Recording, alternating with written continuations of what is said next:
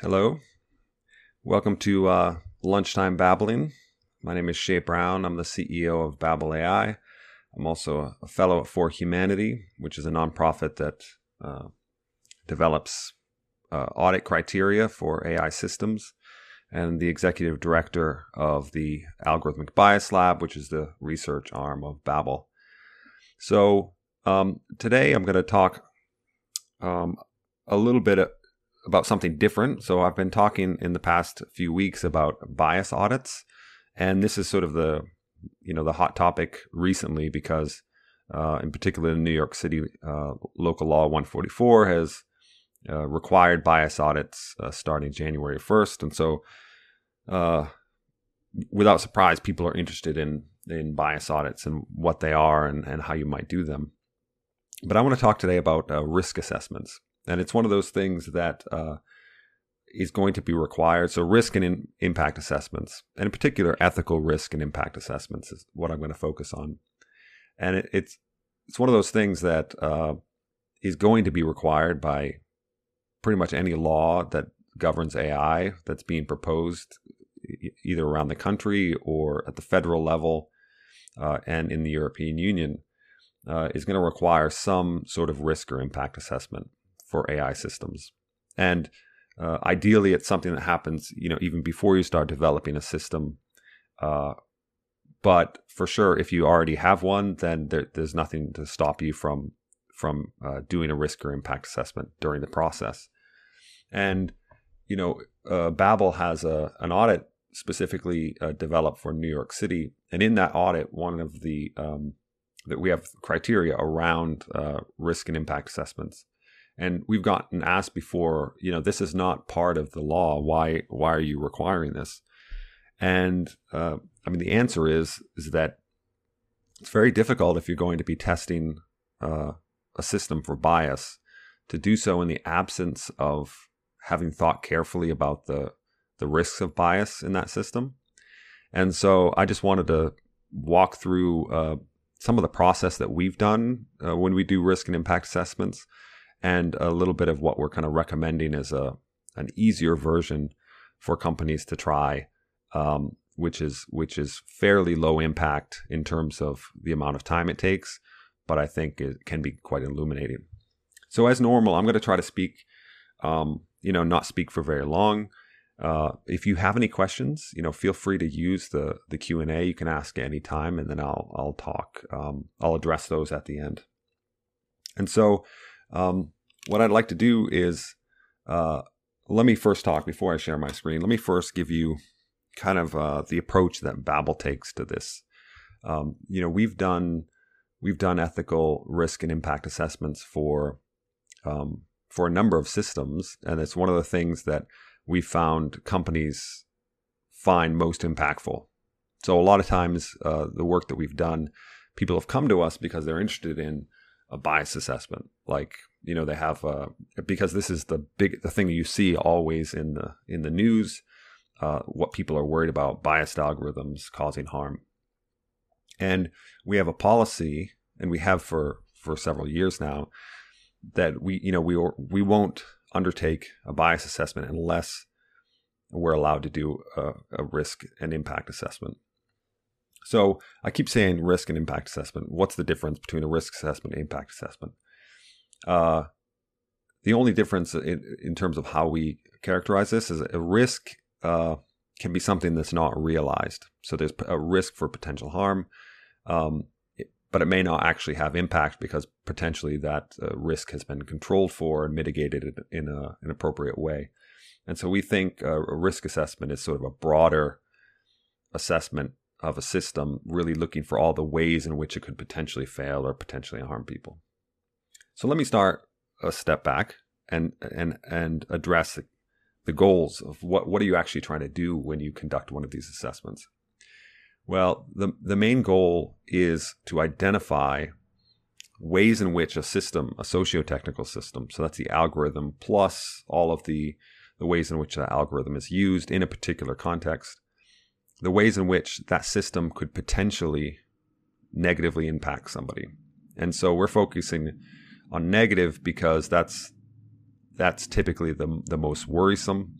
But it doesn't mean you have to totally focus on the negative. Sometimes there are positive things that might outweigh some potential negative things. And so you can indeed think both positive and negative outcomes as well. And so there's really two ways in which we can approach this. One is to think in terms of harm. So what are the potential harms that could happen? And another is to think in terms of interests or rights, like what are interests and rights that might potentially be infringed on. And so that's the main goal, is to figure out how can this algorithm potentially cause problems, and then how can we mitigate that? So the general process that we undertake when we do this, I'd say it's very fairly labor intensive, but there's a general flow, and the flow is you first have to identify all of the stakeholders, and that's the very first step. So who is it that interacts with this socio-technical system? And so typically what you would do is you'd have to get in a room, you'd have to brainstorm, you'd have to go talk to people who use the system, and really figure out where is the system impacting, where, who's touching the system in some way, who could potentially be impacted. And you come up with a list. And so this you can't limit yourself to just the end user. You have to think about the company, you have to think about people who are using the tool. And so generating this list takes some time. And if you're doing this, I'd keep in mind that this list should be dynamic.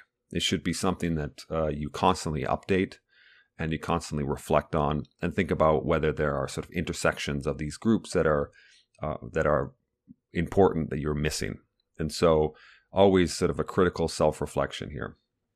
Now, it's also important to get as many diverse inputs as you can in the room when you're doing this, because you definitely need to not have any blind spots. You're always going to have blind spots, and you have to accept that, but keep fighting against those blind spots as much as possible. So once we have this list of stakeholders, which we will continue to update, then we have to start deciding whether we're going to focus on harms or interests. And harms tend to be kind of an easier place to go than interests. But we have done it before. We've started with interests, and like rights or interests, which are so important that they give rise to duties to other people to protect those. And so, you could even start with the fundamental human rights if you wanted to, and elucidate it that way. But harms tend to be really obvious, or more obvious to pinpoint. And so start coming up with harms that the system could potentially cause. Now, at the same time, you need to start thinking about causes for those harms.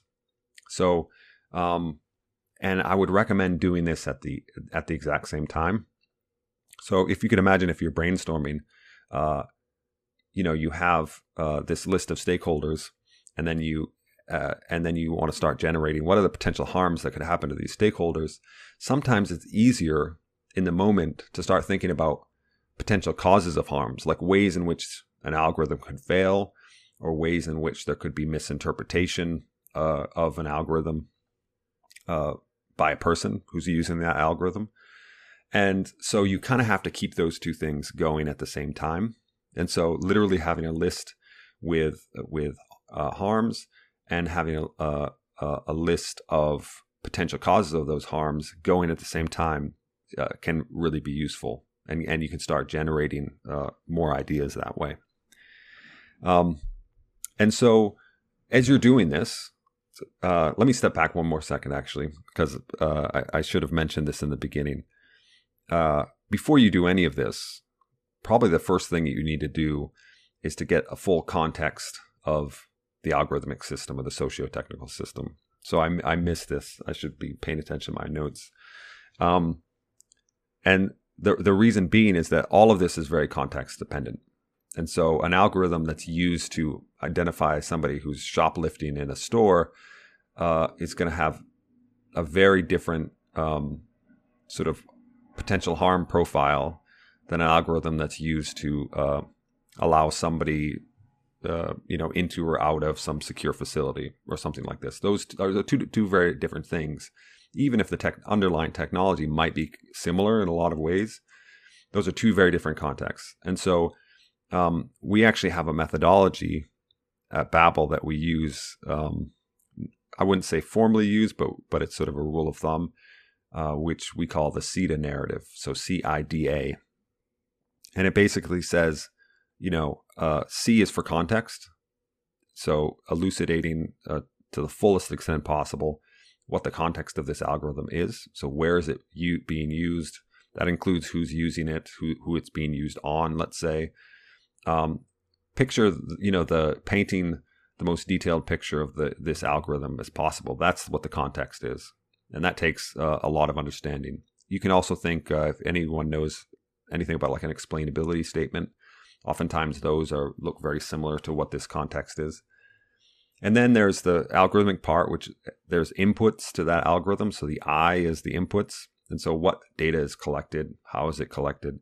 How does it get fed into the system? What are the filter effects? And I've talked about this in previous webinars about filter effects and how the way you collect data could potentially be causing bias or in some cases causes harm or exclusion. And so you have to understand that input process and that filtering process. Then there's the D, which is the decision procedure. So there's actual computation. So this is the algorithm part. So what actually gets computed and what's the output? And how does it get computed is also very important. And that's something that bias assessments can and often do focus on. And then from the output of that algorithm, there is some action that is taken, right? It's almost never that there's just some number pops out and then nothing happens, right? That'd be kind of a useless algorithm. Some number pops out and something happens with that number or some output or classification. And so understanding what are the actions that are taken from that output, from that decision procedure, and what are the range of actions that can happen. And a lot of that has the sort of socio-technical aspect to it. Who is it that does that action and under what circumstances? So having that kind of picture is a really good first step. And you won't have all of the pieces of that picture, that CIDA narrative, but it's good to have that in hand so you know exactly what situation and context you're talking about. Okay, now back to the harms and the cause of the harms.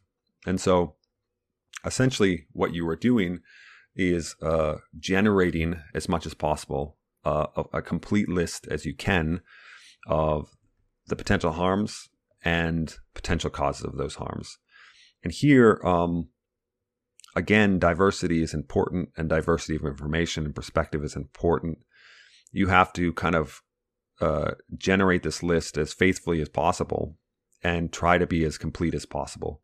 And this is where you could do this all in one workshop, let's say, which has happened before, that we have done this in a single sitting.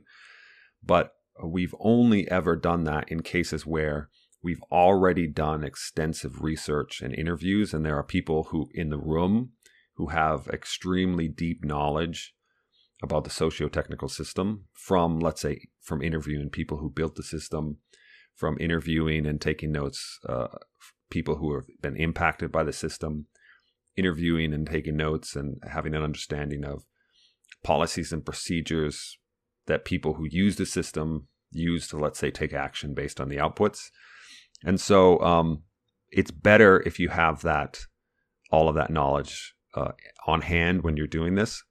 If you don't, you can still do this process and then go reflect back on what you don't understand and then go find that and then come back and do it again. But you do need to have as complete a list as possible of those two things. So now let's say you've generated this list. You have a list of harms and you have a list of potential causes of harms, and you have some faith that you've done a good job or as good as you can of making that a fairly complete list. Then what you need to do is start looking at comparing those two lists. And so in particular, identifying gaps is important. So if I have a harm, something that I see put down as a harm. So the algorithm has somehow harmed someone, but you don't have a cause for that harm, like a direct cause for that harm. You have to start digging around and think, like, why did I think that was a potential harm? What gives rise to that harm? So you need to fill in that gap. And similarly, if you have a way in which an algorithmic system can fail, so this is on the cause section, you know that it could potentially fail, right? Let's say one of the engineers in the room says, I know this is a common failure mode, and this may have some downstream effects, but then you don't have any potential harms or impacts on the other side. You start reflecting on, why is that? Are there things that I'm missing on the harm side? Or is it that the context of the way in which we use this system, there are controls in place which mitigate that, and that there's not a likely harm that happens from this. And as you do this, you often are going to reflect on a lot of hypotheticals. So let's say there's a cause, that a way in which the algorithm can fail.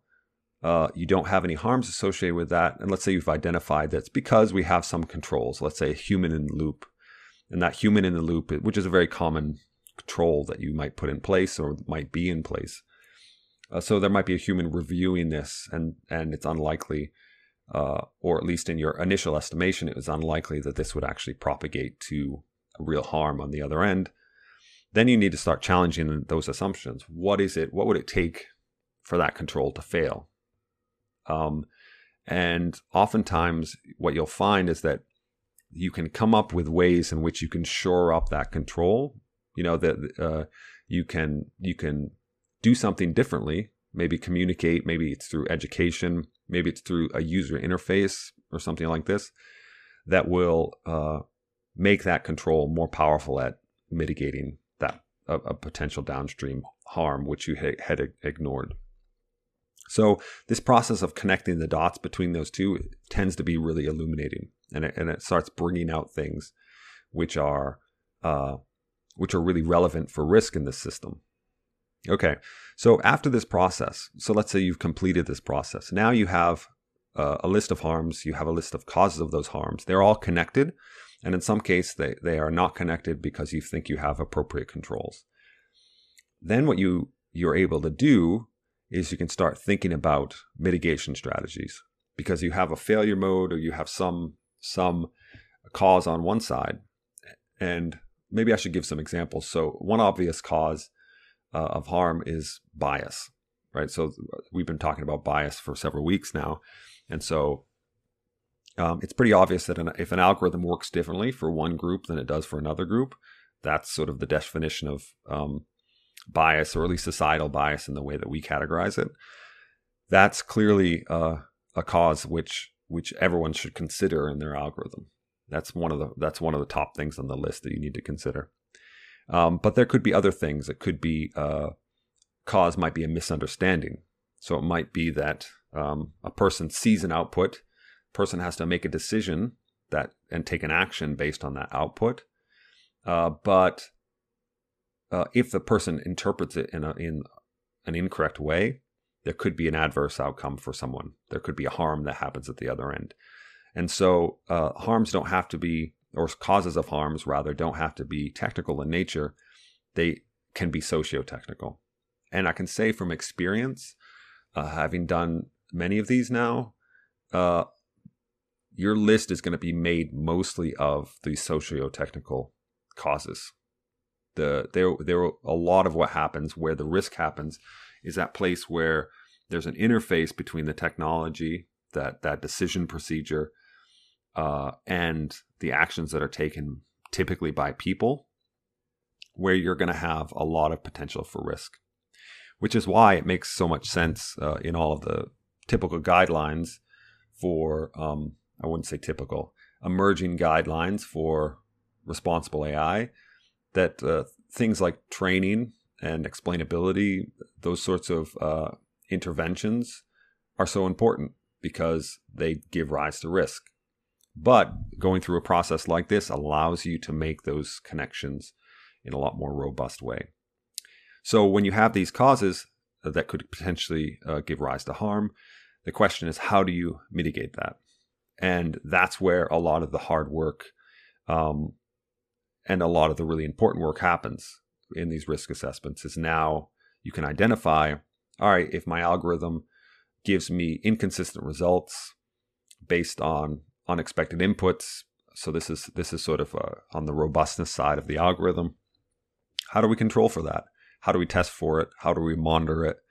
And how do we, in the end, mitigate the potential for that to happen? And this is really the power of these risk assessments, is that it gives you a set of tools and a sort of snapshot and a picture of the algorithmic system that is going to allow you to take those interventions and really mitigate the risk. So, and that's also the fun work, because then you can, when you're doing that, that's where you're getting a lot of value from this process. That's where you are making your system more robust, less bias, more just better for humans. And so that's why we require this. That's why we think that risk assessments should be done by every company that makes AI or that uses AI. And it doesn't have to be a sort of heavy, onerous process. So the process that I described to you now, typically when our firm does this, it involves a lot of stakeholder interviews. And so we get into a company, we have to understand how the system works. So this is sort of constructing that seed and narrative, make sure we have every piece of the puzzle, or at least as many as we can, to really understand where can this system affect people, how is it used, what are the sort of use cases. And then we have to talk to a lot of groups. And, so you have to contact stakeholders, oftentimes external stakeholders. And we think that's really important, to talk to impacted groups and talk to people who use the algorithm. So this is a very intense process. And then there's a whole analysis, and we go through exactly what I just mentioned in terms of a procedure once we have all of that information. But if you're just a company that has, a bunch of developers, product people, you've got a legal team, the easiest thing to do is to literally just call a meeting and give yourself a few hours, which is expensive and that takes a lot of time and it's hard to do.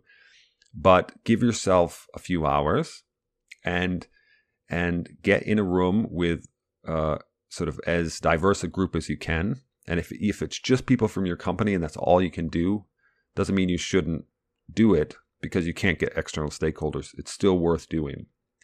Get the people in the room and go through this exact procedure. So define the context. Okay, what algorithms are we using? Let's make sure we understand all the ways in which those algorithms are used and understand the full context. How does it work?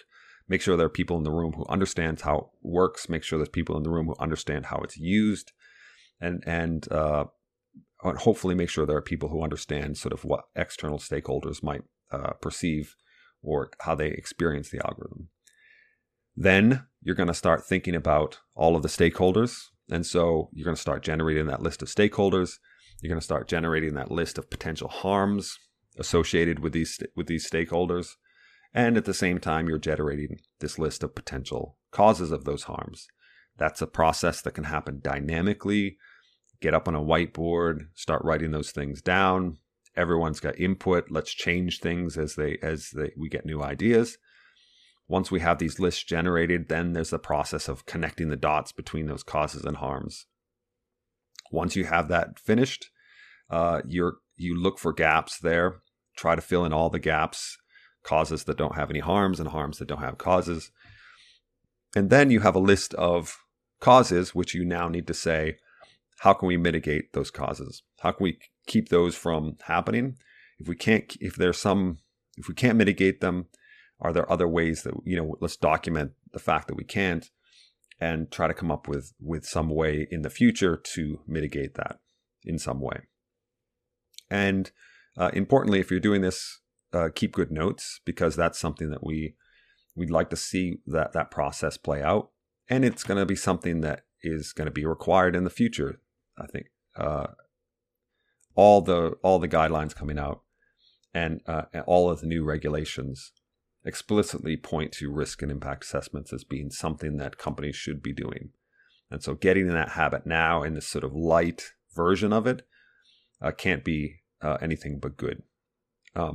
Okay, we have we have cheat sheets associated with this, and so if anyone listening is interested in getting one of these cheat sheets that talks about, we have them for bias assessment. We also have them for risk and impact assessments that sort of outline in a very bullet point way what I just said.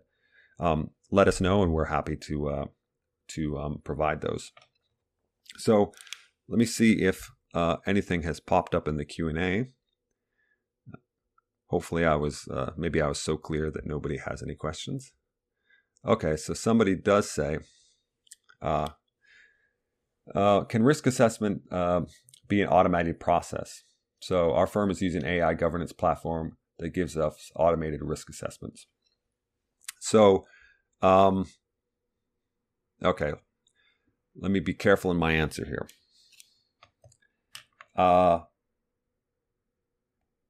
They can be an automated process. Whether they should be an automated process is another story.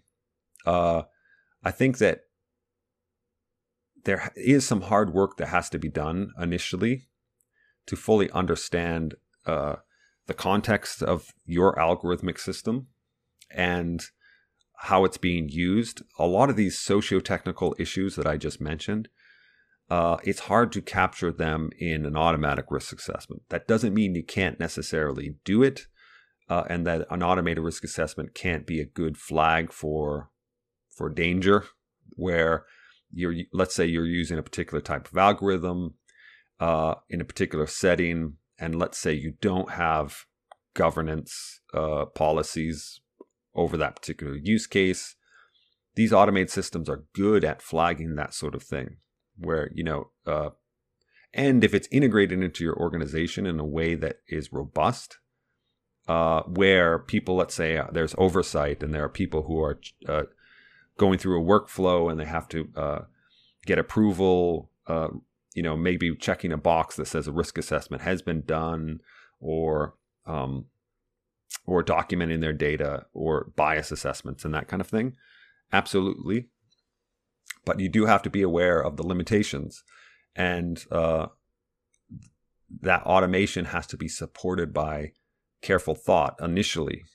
And once you sort of go through all of these issues and have it all set up in a way that is relevant for your organization and how you use data and how you use AI, then absolutely you want to find efficiencies as much as possible. But if you haven't done a process that is similar to what I just described, even if it's a couple of hours in a room talking about this, I think it's hard to get away with automating that unless you've done something of that nature. And then in terms of oversight, I think it's important that there be an oversight function which, at least at times, goes through a similar process. So a very common policy and procedure that we recommend to organizations is a review process. So risk assessments, yes. There has to be a trigger that will say, we need to do reassess that risk in some way. And there needs to be a body or a group of people, or a person at least, who's kind of responsible for making sure that happens, or actually doing that risk assessment. And so it's likely that this type of thinking and this type of procedure is going to happen within an organization, even if you have it all automated. I think there's no way of setting up an organization such that it's fully automated, and there's never a time where it's sort of reflected back on in a way that is similar to what I just described. Okay, so I have another comment. NIST is publishing a risk management framework. I'm curious to know what your thoughts are on it. I think it's really good, and so we submitted some comments to it, but it's a really good framework. It's a good start, and it's something to be built on. The nice thing about the NIST framework as it's currently has evolved, like the newest version, is that they focus a lot on the socio-technical risk. And so in my mind, that's a really big improvement on previous versions and other kind of other guidelines for doing these sorts of things is that they really honed in on the socio-technical risk. So where people interact with the algorithms. And it's all, in my mind, the NIST framework is a good one. Do I agree with all the taxonomy that they use and the way they think about things like in detail? Not necessarily, but then I may not also be right, and my way of thinking about it may not be the right way to think about it. And so in the absence of anything else, or even in the presence of some other frameworks, the NIST framework is very good, actually. All right, so it's past now, unless I see another question, which I do not. Thank you so much for joining us, and this has been a fun experience for me, and hopefully we're going to, not hopefully, we're going to dive back into bias starting next week, and start getting a little bit more technical and giving some guidance as to some of the gray areas where, in particular, if you don't have demographic information to look for bias, what are the options you have available to you, and how can you proceed in the presence of this this problem, which is you may not have appropriate demographic information in order to do the testing, and in some cases it may even be against best practices to collect that information. And so next week and in future weeks, we're going to start getting a little bit more technical. As always, thank you for joining me, and let me know if you have any questions, and I'll be sure to hand out any of those cheat sheets if anyone wants it. Thank you. Have a good day.